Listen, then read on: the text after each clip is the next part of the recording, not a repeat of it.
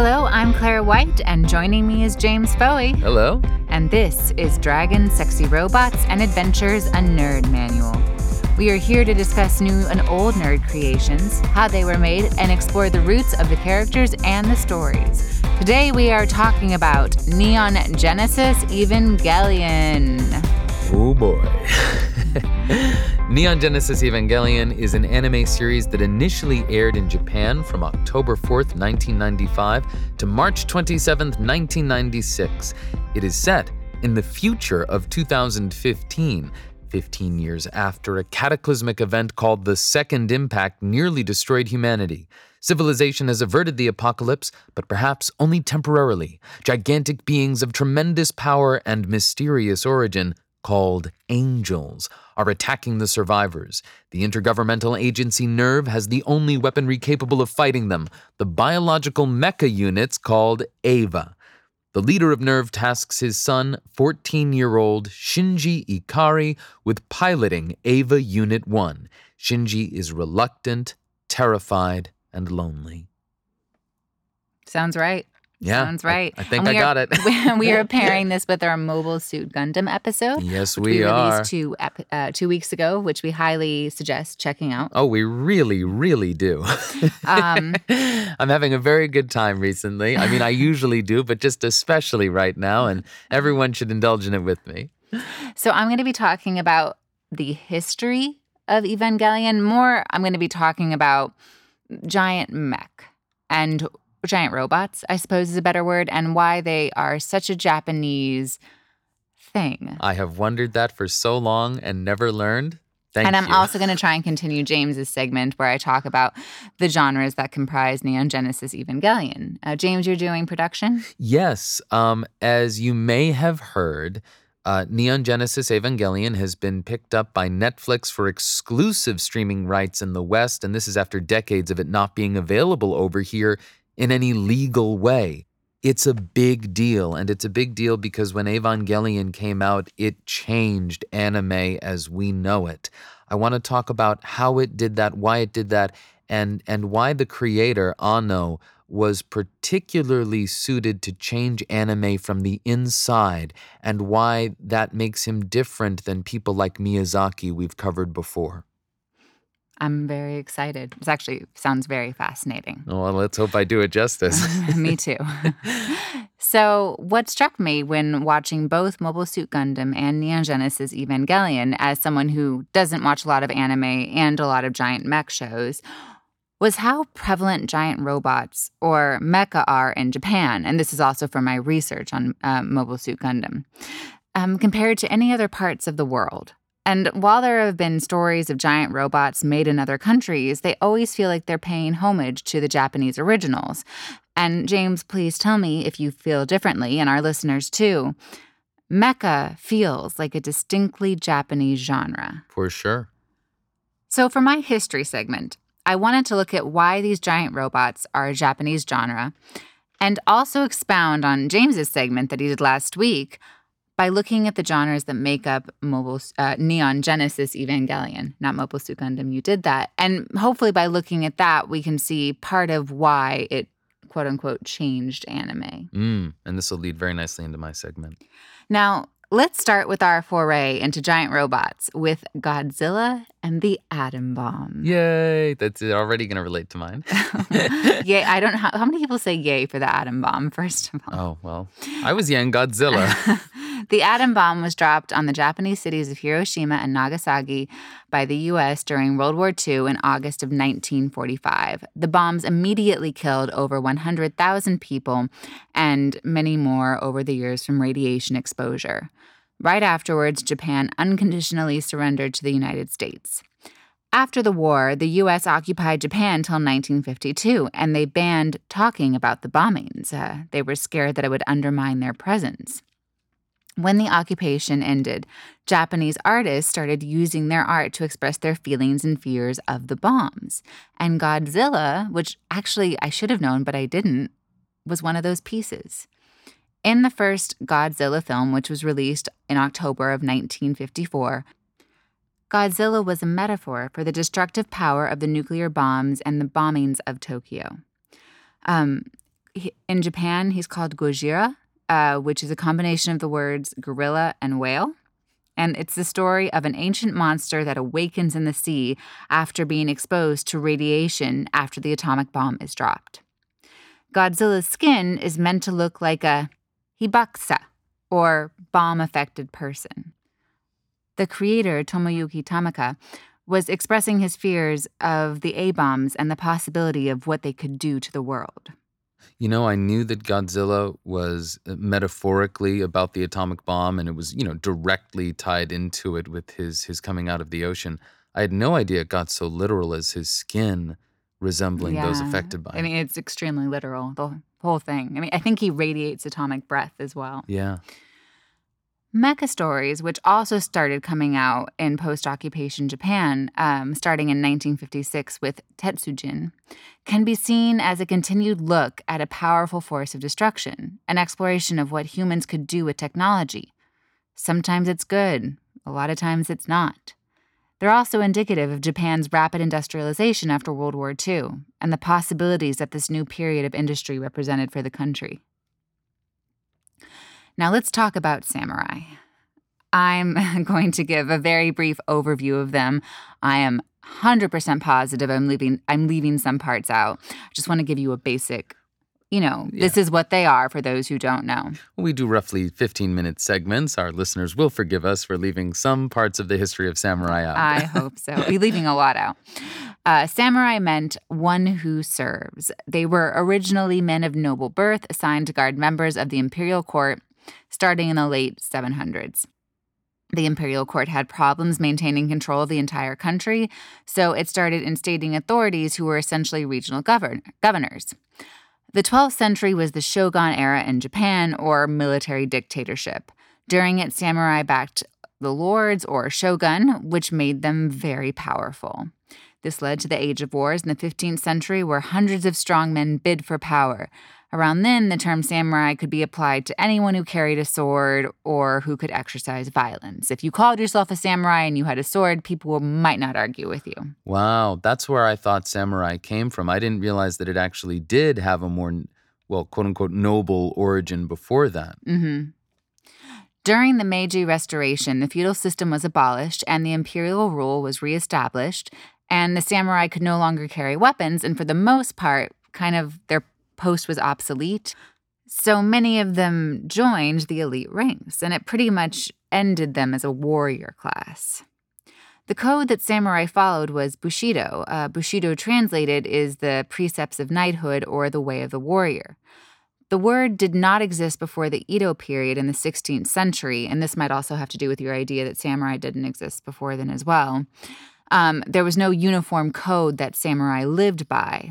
However, the idea of Bushido is that it was expounding the virtues that had been held up and developed by noble samurai as far back as the 700s. The 8 virtues, or 7, depending on where you look, glossed over are justice, courage, mercy, politeness, sincerity/honesty, honor/loyalty, character, and self-control. Some of them, the translation is a little bit weird, so it kind of encompasses 2 of our words. The way the West perceives Bushido is mostly derived from Inatsu Nitobi's book, Bushido, The Soul of Japan. Nitobi was considered a Japanese Renaissance man. Born into a samurai family, he was an author, diplomat, agricultural expert, politician, economist, had 5 doctoral degrees, wrote in Japanese, English, and German, studied abroad in America and Germany, and converted to Christianity. He wrote this back in 1900 and meant it to give Japan its own unique identity. He wanted to differentiate Japan from other Asian countries. Westerners tended to lump them all together, all Asian countries, and also establish Japan as an equal to Western countries with its own codes similar to Western codes of chivalry. So have you used the word propaganda yet? No. Okay. or not propaganda, but a public relations move on behalf of his country with a world that sneers at it. Exactly, yeah. The thing is, he kind of accomplished it. I mean, his propaganda reached me as a kid. I have thought my whole life as the samurai as having Bushido and it being this ancient honor code. I had no idea it was so recent. Mm-hmm. The book... Or at least in name. Yeah, no, and it surprised me too. I'd read it before, but it really confirming it was a little bit shocking. Um, his book was a huge hit. It was an international hit. It was translated into multiple languages. I think it was actually more popular abroad than it was in Japan. Teddy Roosevelt loved it and bought many copies for his friends. Of course he did. Now, there was some initial pushback in Japan, but overall, they took a lot of pride in the book's success. It also helped that Nitobe's book also coincided the release with Japan winning the Sino-Japanese War, and it was a huge boost to the Japanese sense of pride and these ideals that they were bringing to their wars and their conquering of other nations. As the 1930s approached, Japan started embracing a more nationalistic, fanatical samurai code, which led to its eventual entering and defeat in World War II. And instruction on the code was abolished at the end of the war. So right now, you, our listeners, might be thinking, great, Claire, kind of interesting, thanks so much, but these samurai aren't piloting giant robots. What does this have to do with giant robots, much less Neon Genesis Evangelion? I'm getting there. Because of the dissolution of the samurai and the romanticism of them by not only the West, but in Japan as well, they eventually took on a cultural status similar to a European knight or American cowboy. They became a group that embodied a Japanese ideal, and these were ideals that were held up in World War II by the Japanese. When you look at these mechs in Japanese pop culture and the tasks that they take on and how they go about accomplishing them, a lot of times they are practicing values that are associated with the samurai. And in a lot of ways that distinctly American heroes in media have traces of cowboys in them, these mechas and their pilots are the new Japanese heroes and can take on the jobs that the samurais would have or would have thought to have taken on back in the day. Yeah, no, I can see it. And I've got Die Hard in my head as you say that. Yeah. I was actually thinking of like Clint Eastwood movies, but definitely Die Hard. The mechs have loyalty to their pilot. They are a lot of times fighting for justice. There's a lot of courage that goes into piloting these mechs and the honor associated with it. Now, of course, these traits come in varying degrees depending on the story, but they are almost always in some way upheld. In Mobile Suit Gundam, the mechs are the best fighters on each side of the conflict, trying to defend or fight for their superiors, and loyalty is a big deal in the samurai code. They are a particularly great example because the mechs in Mobile Suit Gundam are drawn like samurai. Which somehow I never noticed until you were sharing with me some of the preparation for your segment. In Neon Genesis Evangelion, the mechs are humanity's only hope against a seemingly alien force. It is their job to protect those who cannot fend for themselves, despite whatever strain it puts on them and their pilots. The samurai have now become almost mythological as time has gone on. The idea that we have of them is probably not what a lot of them were really like. Who knows? You know what I mean? But in the way that we romanticize a cowboy or a knight, how many knights do you think really upheld chivalry? But I believe is that mechs have continued this mythological institution into the modern era. I do want to give a huge shout out to Ollie Barter, who writes for Forbes. I really appreciated his article From Bushido to Beam Sabers, looking into the origins of mecha in Japan. He had a lot of interesting things to say on mecha and comparing them to an industrial type of samurai, which, as a non-Japanese expert, helped put me on this path. I want to say, too, that for my research, Forbes was a decent help, but I was surprised to find it any help at all. For anime and video games, Forbes has some good writing now, and it makes me uncertain of what Forbes' brand really is at this point. But we appreciate you, Forbes. But we do. Another distinctly Japanese aspect that comes out in mecha stories is the idea of kami. Now, I attempted to give a more in-depth description of kami in our Kubo and the Two Strings episode. Big word on attempted. So I'm going to give a really brief one now. Apparently, the easiest translation of kami is spirits, but that is too simple for what it is. Kami are deities in the Shinto religion, specific deities. And they're not just that, though. It is the existence of beings that is found in everything. It makes the object or being itself what it is rather than something else. The way I see it is like a spirit or a soul in any object, alive or not. Kami can also be things that inspire a sense of wonder in the eye of the beholder. They can be good or evil. As far as mecha go, the machines are an extension of their pilots. And in the way that Kami can inspire awe, mecha also seem to take on a grander form. And in some iterations, mecha can almost be sentient and have a personality and spirit beyond their pilot. This is certainly the case in Neon Genesis Evangelion. So hopefully, by talking about Godzilla and nuclear war, the samurai and Bushido and Kami, you can get an idea of how all these things have influenced mecha stories, whether intentionally or not, and also how, while popular all over the world, why mecha is such a Japanese medium. Now I'm going to quickly tie my history segment with James's on Mobile Suit Gundam, and I want to talk about the genres that comprise Neon Genesis Evangelion. First of all, science fiction, which also applies to Mobile Suit Gundam. You didn't mention it because it's the broad stroke. I'm going to go quickly over the definitions I used when I had a more in-depth explanation of what science fiction was in our Frankenstein episode. Fiction dealing principally with the place of actual or imagined science on individuals or having a scientific factor as an essential orienting component. Depicting the future, taking what we have and trying to extrapolate what's possible. I am confident that all of these categories apply to Neon Genesis Evangelion and Mobile Suit Gundam.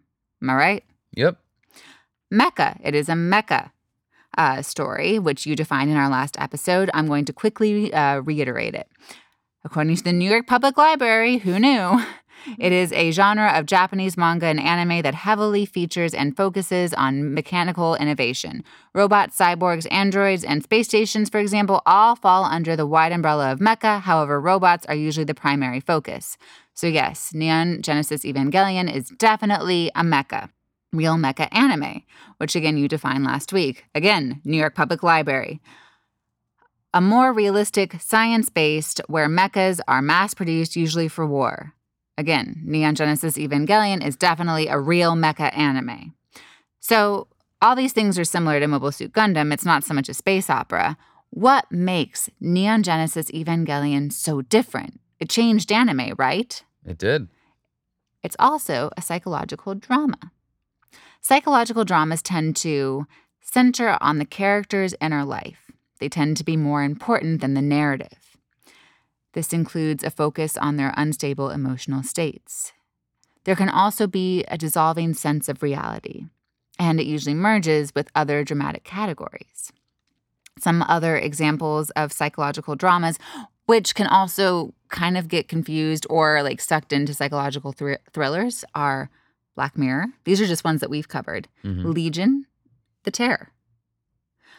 And I think that Neon Genesis Evangelion is most certainly a psychological drama. It is certainly focusing on the character's inner life. It blew my mind when I was younger and I had started watching it and then saw it labeled somewhere by genre, and it actually put psychological before it put mecha. And I went, oh, that's true. Yeah, it's definitely true.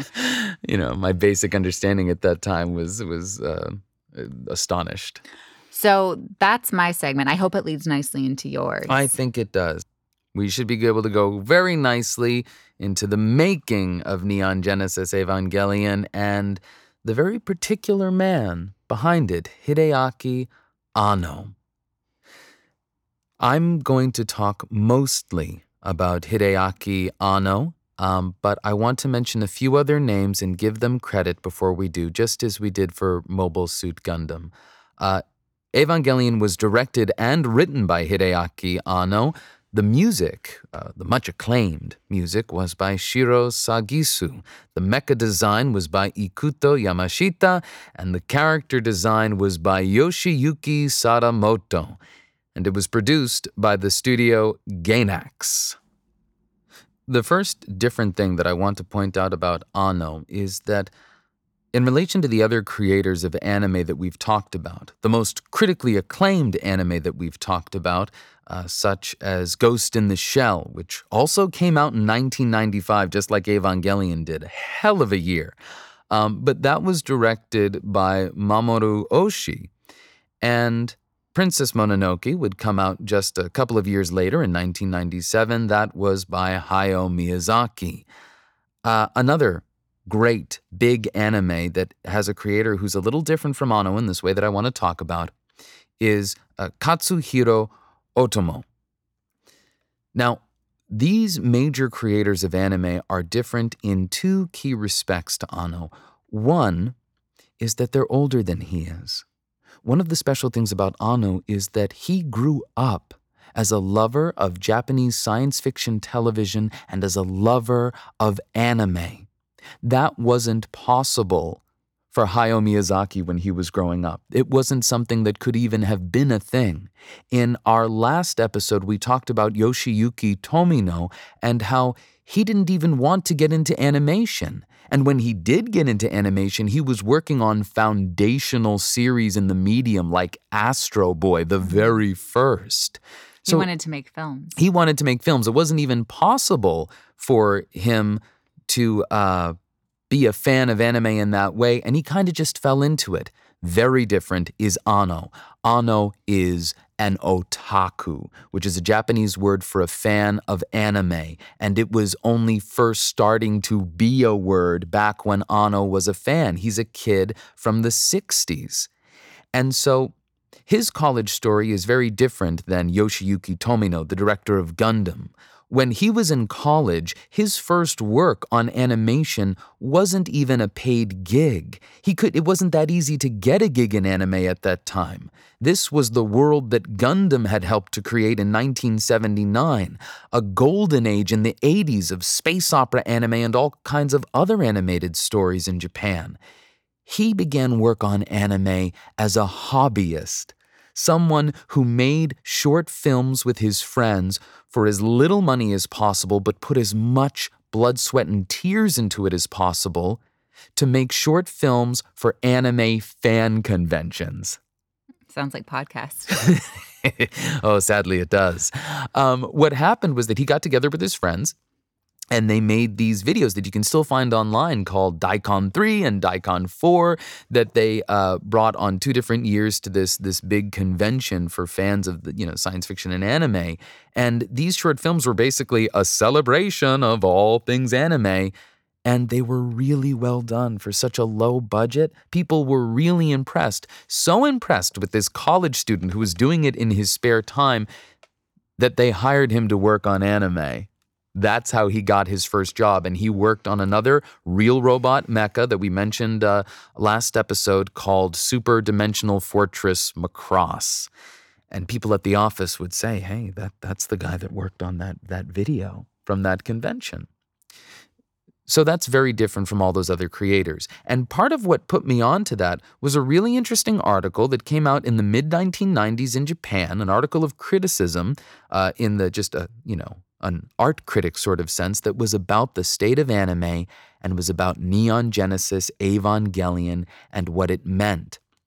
And it pointed out that Anno was so special for being an otaku, and not just that, for making an anime that was a quality piece of art that rose above the rest of the genre while still retaining its anime nature and the tropes of anime.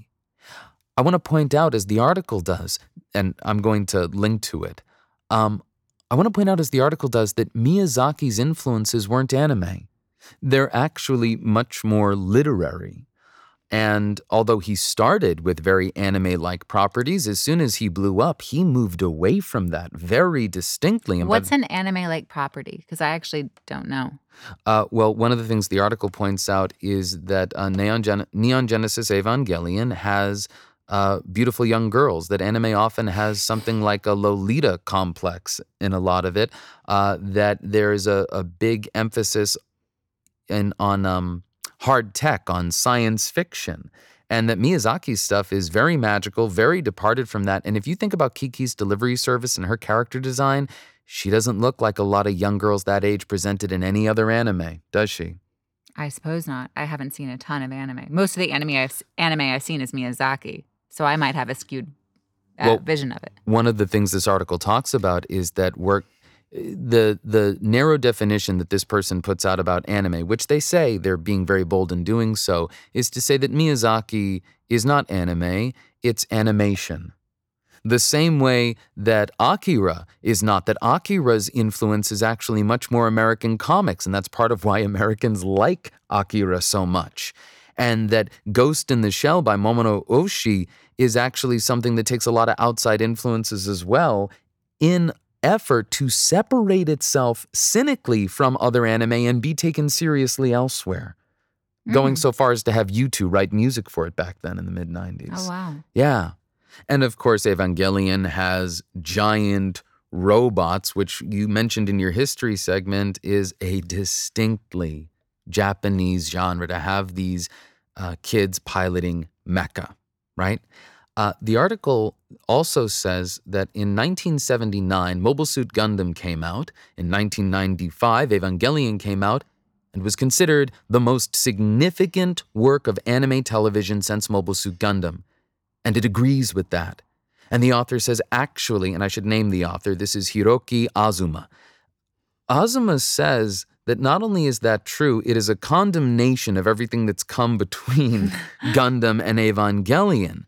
One of the things that's very particular about Anno is that he is taking a love of anime and all these anime tropes and then making it into something new, where people like Miyazaki say, oh, I meant to say this earlier. One of the things I'd heard Miyazaki say before was that young animators should stop watching so much anime. Uh-huh.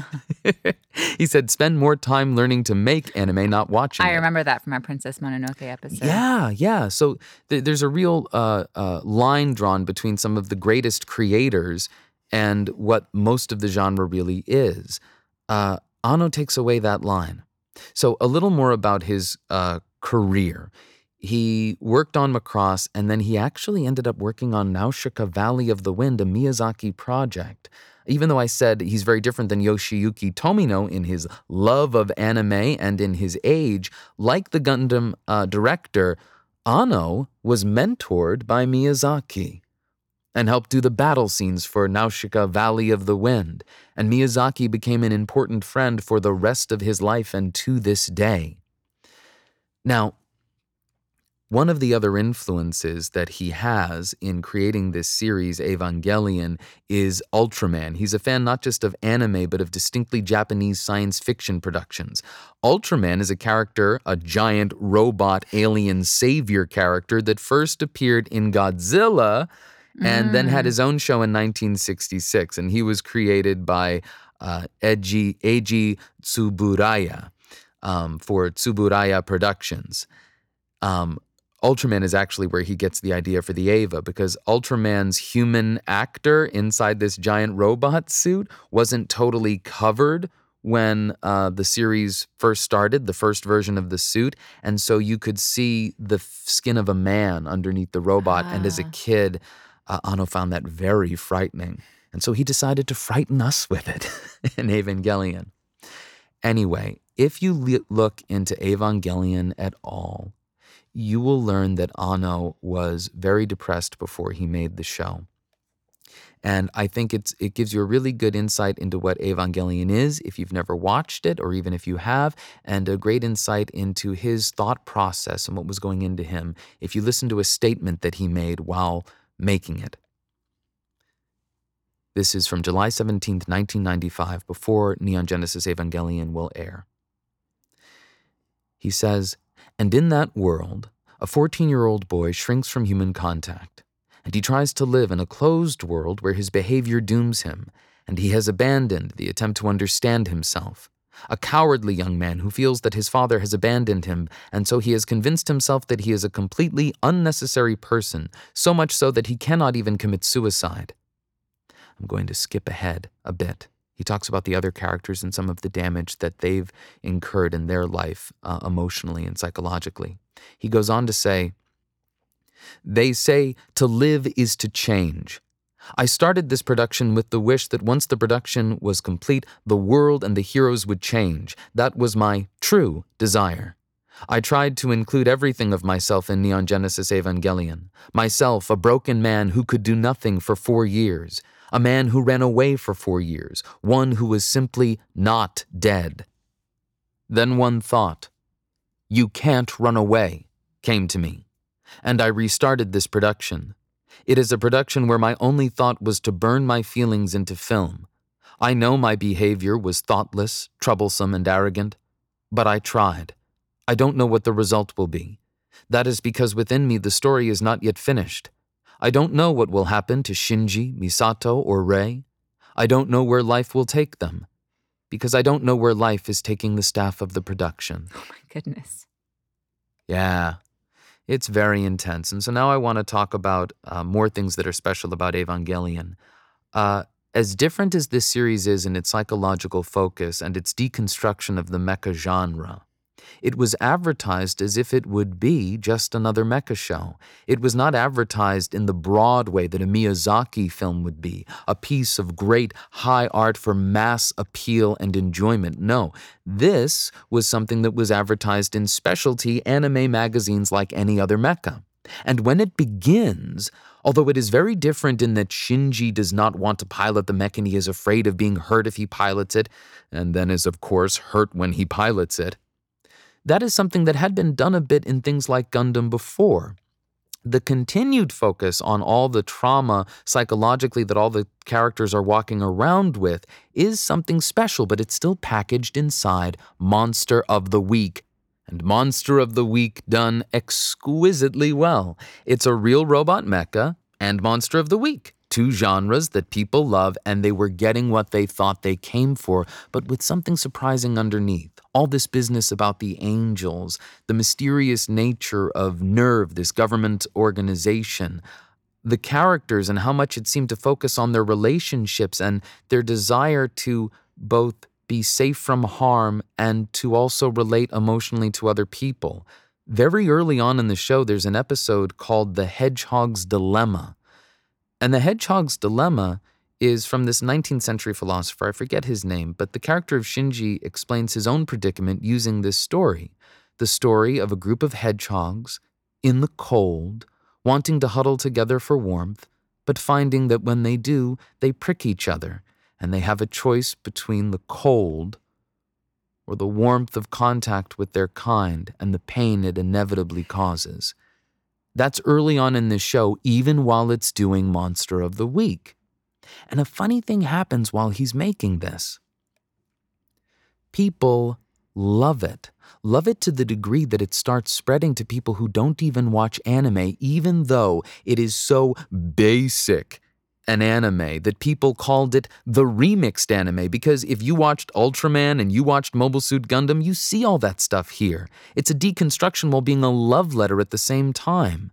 And something special happens that causes Anno to shift directions and change what would have been the ending of the story halfway through. Somewhere around episode 13 of this 26-episode series, he realizes how popular it is, that it's growing in popularity and pulling in people who aren't even the otakus it was initially pitched to, marketed to. And he gets a book from a friend about mental illness. And for the first time in his life, he's learning that what he went through in this last 4 years, what he continues to struggle with even while working on this project, is something medical, something that can be diagnosed, something that's clinical. And he now has a language and a way to speak about his experience that he's never had before. And knowing that his show is now so popular, he thinks, you know what? I've got the space and permission to really tackle this. And what was the psychological undercurrent of an exquisite Monster of the Week show that's packing more than you expect becomes a show that is full-on psychological with mecha as secondary halfway through the show. And as that, he makes that hard turn. And as his other influences in avant-garde filmmaking are coming more and more into the show, and his shot selection and the lighting and the way he's covering these characters' relationships, more special things happen. It starts to influence the art world. It starts to make people who never watch anime think, oh, I'd like to watch this. This is like nothing I've seen before. And one of the things that critical article I mentioned before was talking about that's so special about Neon Genesis Evangelion that is a condemnation of the work that came before it in the early 90s is that this anime was dealing with the anxieties of the present moment, the anxieties that were hurting Japan in the mid-90s that no other anime was touching. There was a recession in Japan and anime was suffering as a result, but it was also suffering because of a pronounced lack of creativity that everyone writing about that period has talked about. People kept trying to relive the 80s. Anno wrote an anime that dealt with the anxiety they were feeling where when the anime came out in 95, there had just been an earthquake. There had just been a terrorist attack on the subway by some disaffected, turned domestic terrorist man with sarin gas. It was into that culture that this anime came out, and it was of the time in a way that anime wasn't daring to be. And so there was this incredible buildup. Where will this thing go? It's like nothing we've ever seen, and we're all watching it, not just anime fans. And it ends with the two weirdest, most out there episodes anyone had ever seen, and perhaps has ever seen since. He got a famous amount of backlash for episodes 25 and 26 finishing the series. And it was because, in part, he had made something so good that expectations got so big, and also that to make something so good, he had to spend so much money. The production value of Evangelion is through the roof. At least the production value you see. He had to play a very particular game to get those first 24 episodes done. The animation for the mecha scenes is fantastic. And there are great scenes between characters that are very still, where you feel the tension, you feel them longing to connect with each other, and they can't. That stillness is an artistic choice. It is also saving money on animation. And he was able to play that balance all the way through, and then he just plumb ran out of money. There's so much illustrative effort in Evangelion. The science has so many details, and all that costs money. At the end, he had this big psychological drama he had to figure out a way to finish, and he couldn't do it to the audience's satisfaction. To the point that this man who began this show attempting to save himself from suicidal thoughts through work and pouring it into the page got death threats for the ending. Wow. Yeah. I don't think it's spoiling anything to directly tie this to the themes we talked about in our Mobile Suit Gundam episode and to say that Evangelion is about humanity's attempt to better understand one another, to connect with one another. He just tells it differently than Tomino in a way that's more focused on a few people who are hurting very, very deeply in the way that he has. He's also doing it, like you mentioned before, and the article mentioned, of the time period. Yes. In feeling the anxieties of the now about what's going to happen with our environment that may be trying to kill us, with people who are so upset that this is how they lash out. Anyway, I think it's really awful that someone who was trying to make something that had a message of coming together and better understanding one another is getting death threats because they didn't like the ending.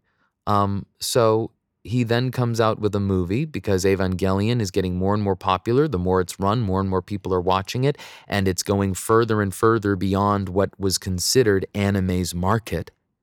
They had to do movies.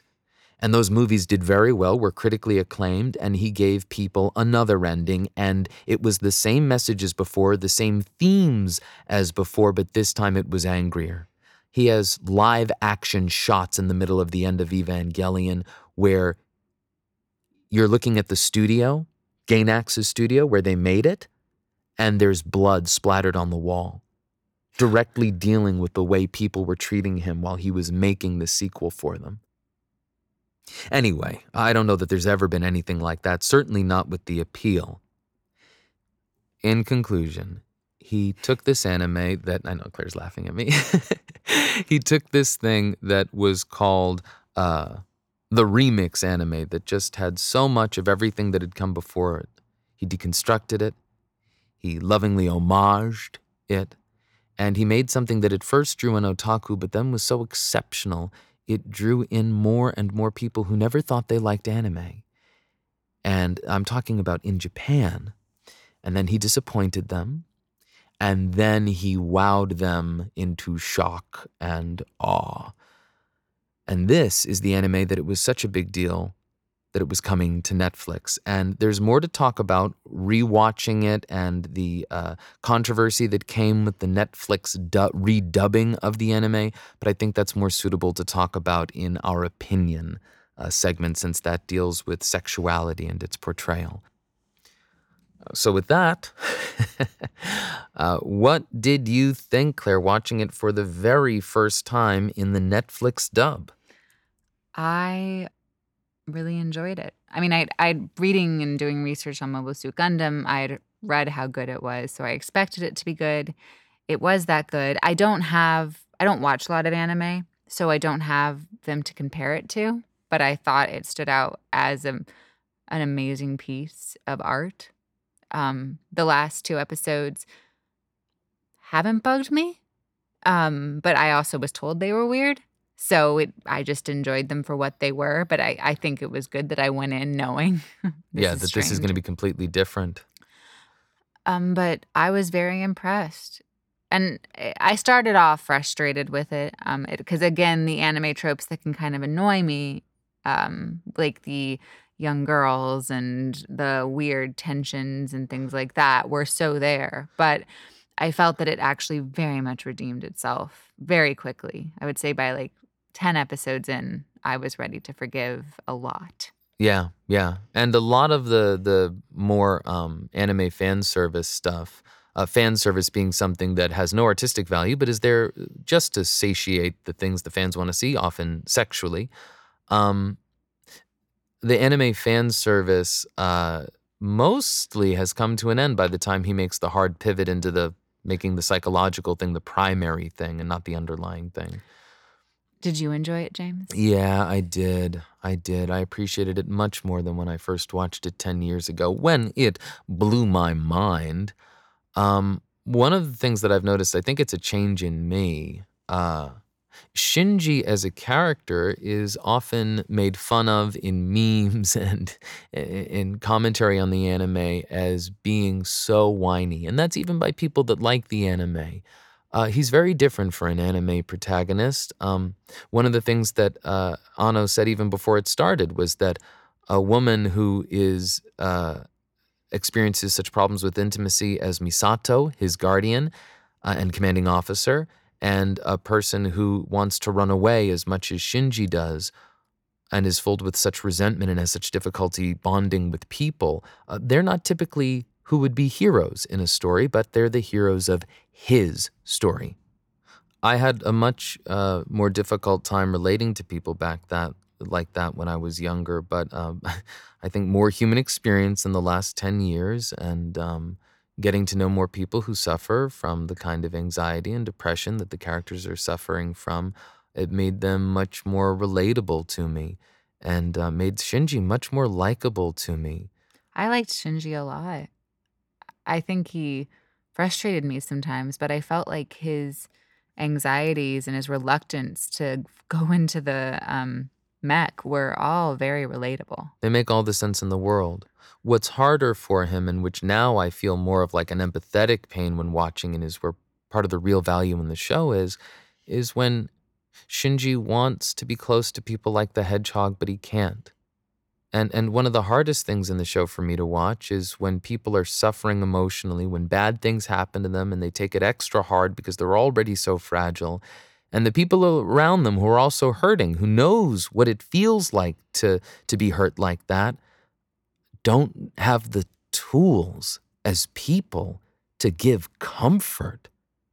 And you watch these characters resent each other for not comforting each other, even as they repeat the cycle on their end. It can be really hard to watch in that way, but very powerful. Yeah, it's a bunch of sad people. Yeah, and they're horny too. They're really, really horny. At least Shinji is, and actually one of the female characters, Asuka, you could say is too. And I always think Asuka just wants attention. Yeah. Well, what she wants is love, and the way that she thinks she can get it from a man is that way. And her relationship with her mother is so fraught, it's almost impossible for her to seek it in a woman. It's a lot of hurt people. It's a lot of hurt children and adults who are sharing similar issues, and Yeah. Would you like to talk about how it relates to Gundam and the themes in Gundam and how they pair? Oh, and why we paired them? Yeah. Well, I think reluctant heroes. Yes. Mechs. Children traumatized by participating in a war that it seems they have no choice but to participate in for the sake of those they care about. Both innovative animes that changed how animes were made, or the course of how animes were made, I should say. Yes. And both anime that use children in war to look at why people end up fighting and also to deal with the problem in different ways of whether or not humans can really truly understand each other and if it's possible to use science to help us ascend our current state of humanity, to become something else, a new type of being that can stop hurting one another. Mm-hmm. It's really big stuff, and it is done surprisingly well as the series goes on. It's actually something that makes me resent more the times where I feel like the anime fan service of a 14-year-old girl is really inappropriate. Yeah, which did bug me. Yeah. And I feel like it's the angles that the girls are drawn from. It's, if it's a boy, if it's Shinji checking out these girls and you see it from Shinji's point of view, it makes sense and I get it and I get doing that. Sometimes that's the case. Sometimes it is. But a lot of times it's just shots of butts, and it's not for Shinji, it's for the viewer. And it's also men drawing these 14-year-old girls' butts. It just, oof. Yeah, and there's two almost something like contradictory, but not quite contradictory things I heard from Anno when researching this and trying to get an angle on that aspect of it. One thing he said in an interview once was that anime as an industry is almost pornographic in that its audience is mostly men and everything is done to please them and in every way possible. And that was him speaking frankly about the issues with it. Another thing I heard is that he actually gets very upset and has complained about the sexualization of his female characters by adult men. But he did it. He did it. He did it, I guess, in his own mind in a way that was okay because it was for teenagers to feel that way about it. Homage, maybe. Well, in part, but also, yeah, to please what he thought the core demographic was. And for everybody else to appreciate it from that outside angle. Right, those teenagers also grow up and maybe still have that in their mind.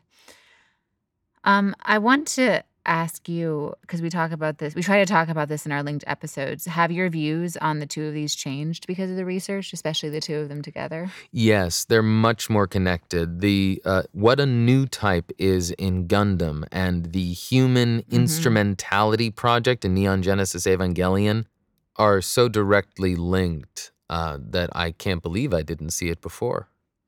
They are. I also think it oddly relates to the samurai and the new person upholding honor and defending the person that we're asking this of. Yes, and the cost that it takes on them, something that Gundam looks at that anime didn't look at before, and that no anime until Evangelion looked at in a more intense It's so funny way. that after Gundam, no other anime was actually trying to look at that still. Well, if they were, it wasn't something that was so radically going further and developing on what Gundam had did. And of course, Gundam continued to have shows. One of Gundam's most popular installments ever was Gundam Wing, and it came out in 1995 in the same year. But it was a very different thing, wasn't it? Extremely different show. And then another question we ask, would you recommend consuming these pieces together or separately? I think you should watch them together. Go back to 1979 and watch Mobile Suit Gundam, one of the most important anime series ever made. And then flash forward 16 years later and watch the next most important anime series ever made. Something I can't believe I forgot to mention this in my production segment. The way that it changed anime in a really practical way was the way that it was produced. Before Evangelion, people were expected to just keep churning out episodes as long as it was popular. But all these people were watching Evangelion and thinking, I guess I like anime now. What else can I watch? And what could they make for these people? And so I thought growing up that anime was a medium that often had a beginning, middle, and end to the stories, and unlike American TV, when you reached that ending, you stopped. That wasn't true before. The British version versus the American version. Yes, the British were that way. But the Japanese with anime weren't, and the changes that took place after Evangelion was that, one, there was more power given to the creator. They were allowed to have a beginning, middle, and end and not go on forever, and they released some of the pressure of merchandising on the shows. Right, which Gundam did kick off. Yes, Gundam did kick off, but I'm talking about Evangelion. No, yeah. And anime like, guys, someday I'm going to try to get Kyle and Claire to cover this, Cowboy Bebop or Full Metal Alchemist Brotherhood, at least, guys. Anime like that came into an atmosphere for the medium that Evangelion had rejuvenated and in some ways saved. That makes sense. That's really cool, because I think actually there's a lot more you can do when you have a beginning, middle, and end. I mean, I know that there's a lot. The best works have a beginning, middle, and end. And it's like with Friends where it hits a certain point and they can't keep pushing these out. Yeah, because it's just for money.